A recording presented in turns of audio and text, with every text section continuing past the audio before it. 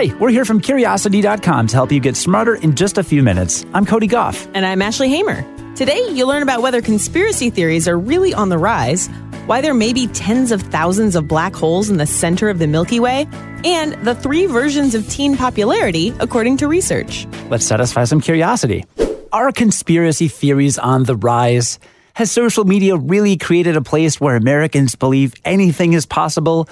Well, as reported by The Conversation, you can probably relax because the answer, in short, is no. Unless that's a conspiracy. That's what they want you to think. Oh, ho, ho. No, but really, according to a new study, the rise of the internet has not actually increased the number of Americans who believe in conspiracies. Although obviously it is helping conspiracy theorists communicate a lot better. Polling shows that right now, at least 50% of Americans believe in at least one conspiracy theory. We've only been measuring how much people believe in conspiracy theories for the last 10 or 20 years, though. So in order to understand if this phenomenon has changed over time, researchers had to get creative. And by that I mean they looked at more than 100 years of letters to the editor, which readers had written into the New York Times and the Chicago Tribune. Political scientists Joseph E. Uscinski and Joseph M. Parent reviewed more than 100,000 letters written between 1890 and 2010. And the review showed absolutely no change in the amount of conspiracy theory belief over time. In fact, the percent of letters about conspiracy theories actually declined from the late 1800s to the 1960s, and they've pretty much remained steady since then.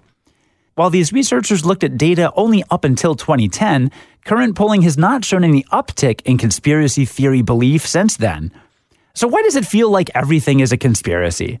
Well, here I like to quote the famous radio broadcaster Paul Harvey, who said, "The more things change, the more they stay the same."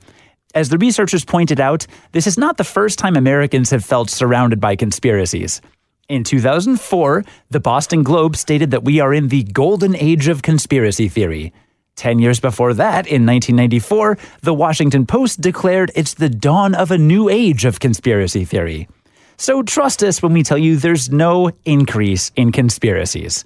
It's not a conspiracy, it's backed by data. Or is it? Dun, dun, dun. And I've got to admit, I do believe in at least one conspiracy. Which one? Not gonna say that. Wow. That's a terrible idea. At the center of our galaxy, there is a supermassive black hole called Sagittarius A star. For decades, scientists believed that it, and every supermassive black hole at the center of every galaxy, conjured a particular type of gravitational pull that formed a cusp of stars and black holes around its perimeter. Of course, while we've spotted these clusters of stars, black holes are infamously difficult to see. So this was all theoretical until last year when researchers finally found solid evidence to support the idea of this black hole party. And what they found was awe-inspiring. As in, there may be tens of thousands of black holes in the center of the Milky Way. Absolutely. To put the find in perspective, Chuck Haley, a co-director of the Columbia Astrophysics Lab and lead author on the study, noted that there are only about 6 known black holes in the entire galaxy, which is 100,000 light-years wide. But there are supposed to be 10,000 to 20,000 black holes in a region in the middle of our galaxy just 6 light-years wide. But up until last year, no one had been able to find these theoretical black holes. In the past, researchers have tried to find these black holes by searching for what are known as black hole binaries. That is, a black hole paired with a high-mass star. Those stars tend to blow off their outer layers to form an accretion disk around the black hole, which heats up and releases a powerful emission of X-rays, which scientists can detect. But this study didn't use that method. Instead, Haley and his team looked for the weak but consistent X-rays emitted by the marriage of a black hole and a low-mass star. If they could find these, and they know what fraction of black holes will mate with low-mass stars, they could scientifically infer the population of black holes that aren't paired with any stars. The team searched through data collected by the Chandra X-ray Observatory and found 12 of these binaries within 3 light-years of Sagittarius A star. Based on this, they extrapolated that there must be anywhere from 300 to 500 of the same kinds of black hole binaries in the area surrounding the supermassive black hole, and roughly 10,000 isolated black holes. This was a huge discovery. It's especially important for the new but growing area of gravitational wave detection, since knowing how many black holes there are makes it easier to predict how many gravitational waves might result from their collisions. According to Haley, all the information astrophysicists need is at the center of the galaxy. Or is it? Let's talk teen popularity. According to new research, not all teen popularity is created equal. I mean, think about it. Harry Potter and Draco Malfoy were both popular, but wildly different. Same with Zach Morris and AC Slater at Bayside High, right? Yeah, well, that's because it turns out that being popular is not the same as being liked. Mind blown, right? You know, my mom listens to this podcast, and so I feel like it's important to mention that she was puzzled when I was in junior high and high school that the popular girls were mean to me. And she was like, how can the popular girls be mean?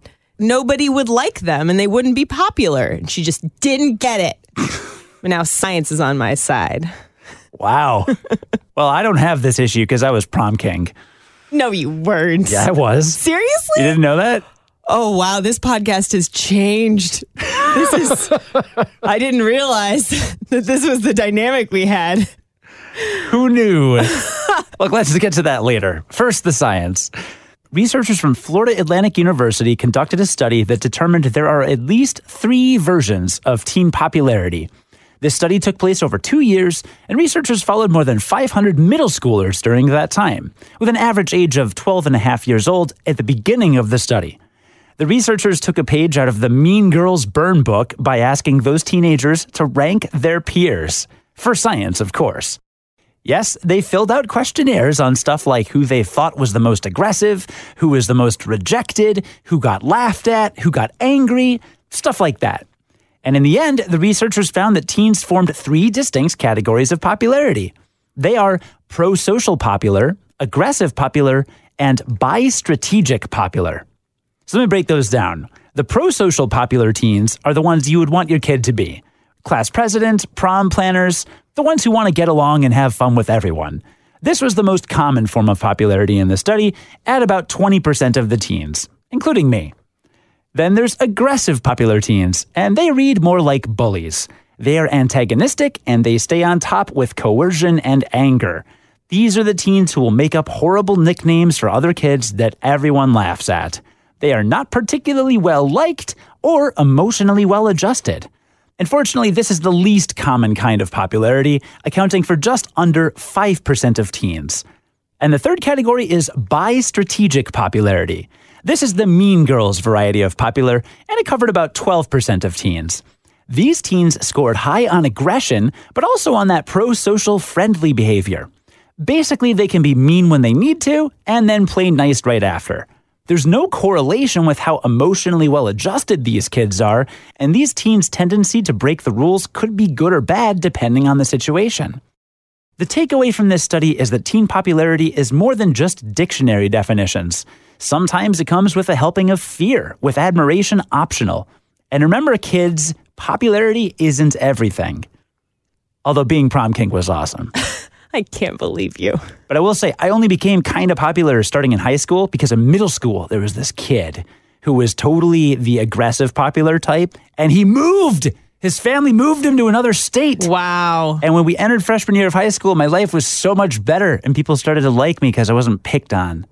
It was the best. That is what every kid dreams of. Yeah. Then he tried to add me as a friend on Facebook, and then he commented on a post I said and was like, "Oh, that's the Cody I know." Blocked. I'm like, the Cody you know? Really? The one who's cooler than you are? Go enjoy your other state, jerk. And now let's recap what we learned today. Today we learned that conspiracy theories are not on the rise, despite what it feels like. And that there may be tens of thousands of black holes in the center of the Milky Way. And that just because you're popular doesn't mean people like you.